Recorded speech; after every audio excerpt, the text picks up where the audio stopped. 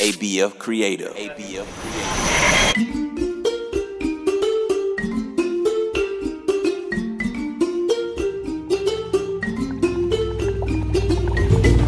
Hello, my little ones. My name is Miss Jojo, and you're listening to African Folk Tales. Hop inside my magical jeep with me as we explore African lands where animals talk and people fly. Are you ready? Get in! Make sure your seatbelt is on. The only thing we want to let loose is your imagination. Let's set the destination for our next story. Here we go! Hang on!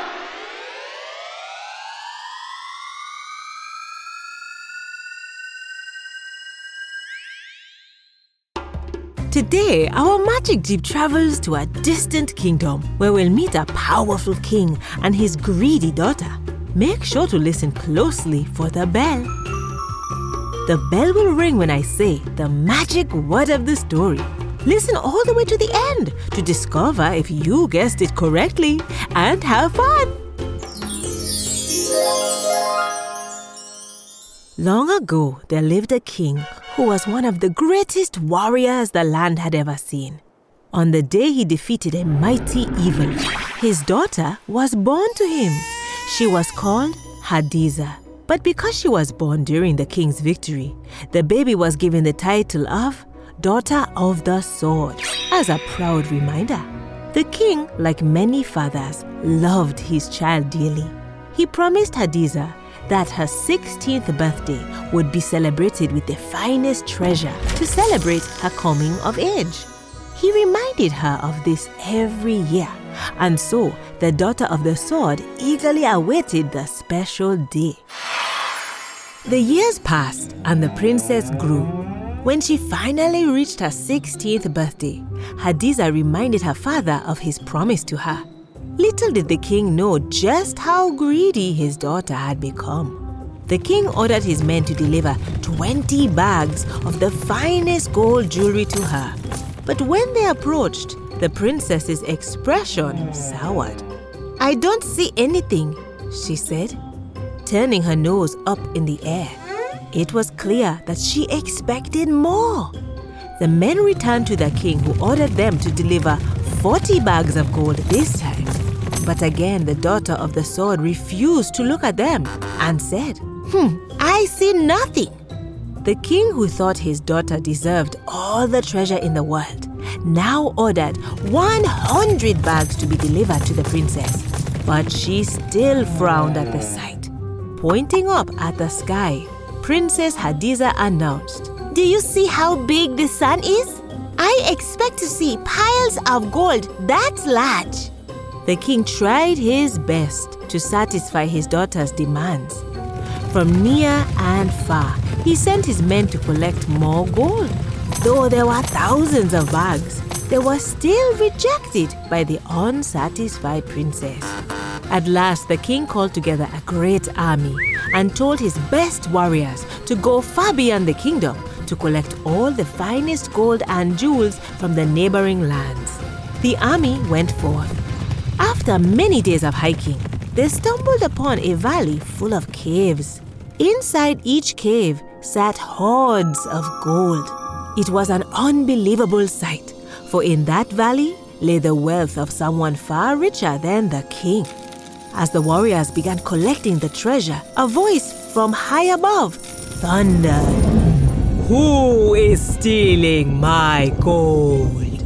Looking up, the king's warriors saw a huge monster.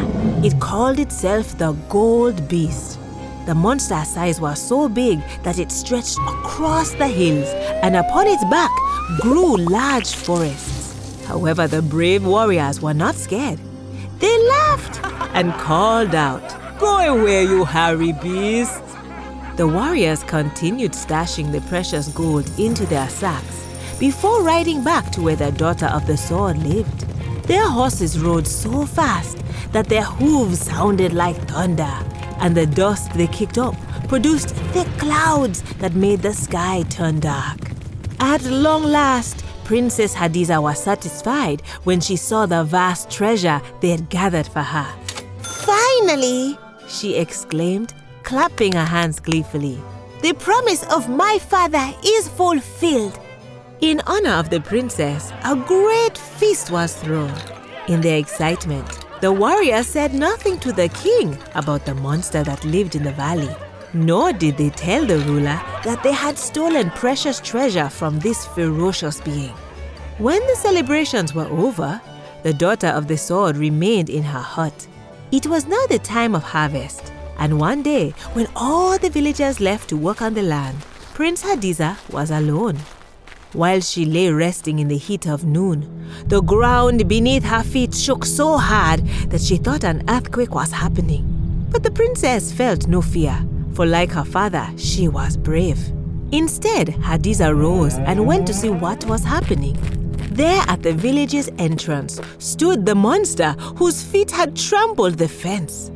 As Hadiza watched, 2 leaves blew off a tree that was growing on the monster's back and fluttered down to where she stood. To her great surprise, the magical leaves then spoke, ordering the daughter of the sword to go to a neighborhood hut and fill a jar with water. At first, the princess refused to do so.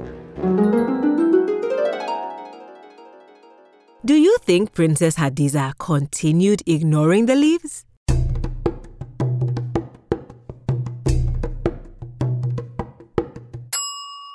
If you said no, you're right. As stubborn as she was, Hadiza knew that she had to cooperate. She had no way of knowing what would happen if she didn't. When the leaves commanded her a second time, she finally went, although her heart was filled with anger that she, a royal princess, should be forced to obey. Scowling, Princess Hadiza finally returned with a jar full of water. But the leaves were not done just yet. They ordered her to light a fire, grind some corn, and bake bread.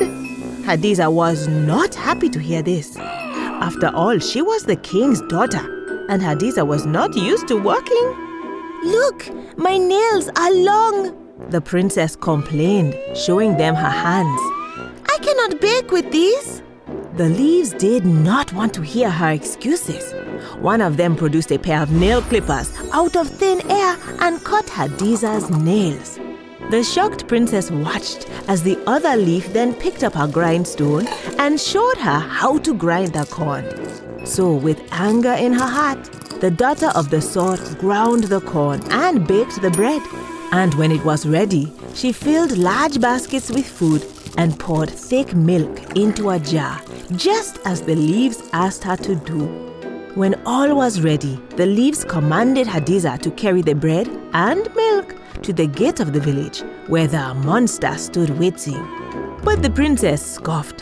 How can I carry this load of 3 men? She asked. This is too much. We will help you, replied the leaves. With a sudden gust of wind, they carried the milk and bread to the monster, who opened his huge jaws and swallowed everything in the twinkle of an eye. Then the magic leaves returned to the hut, and with another powerful gust of wind, gathered everything that was inside. Sleeping mats, jewelry, clothing, and shoes, and took them to the monster, who devoured everything. The leaves drifted through the rest of the village, robbing the huts of all that was within them. And these things too were swallowed by the monster. Once they had done their job, the leaves floated back to the creature's back and magically reattached themselves to the trees. By now, the king and the rest of his warriors had gathered upon hearing the commotion. They assembled behind the princess, ready to defend her at all cost. However, Princess Hadiza simply waved them away, determined to handle it on her own. As terrifying as the sight was, Princess Hadiza stood her ground. She refused to let her fear show. After all, she was called the daughter of the sword, and her father was the greatest warrior the village had ever seen. So the princess straightened up and placed her hands on her hips. The monster laughed at her, causing the ground beneath his feet to tremble again. "Why are you doing this?" she called out defiantly. "What have I ever done to you?" "You must be taught a lesson," said the beast. "Your greed knows no bounds, and your father only encourages it by spoiling you rotten. So now your people must pay for it." At first, the princess felt very angry. She opened her mouth to protest, but then spotted something out of the corner of her eye. Hadiza glanced over her shoulder and watched as her people discovered their now empty huts. Children cried at the sight of their missing toys, and their mothers and fathers wept when they realized they had no more food or clothes. Her heart dropped. Suddenly, the greedy Princess Hadiza was overcome with great guilt and shame. She realized that she was responsible for her people's losses. Hadiza exchanged looks with her father before turning her attention back onto the gold beast. "I suppose you are right," she replied slowly. "I have been greedy, but please don't take your anger out on my people. They are innocent, and my father was only trying to make me happy. So if you must punish someone, punish me." Everyone was surprised to hear this. The king and his warriors gasped, while the great monster's eyes widened.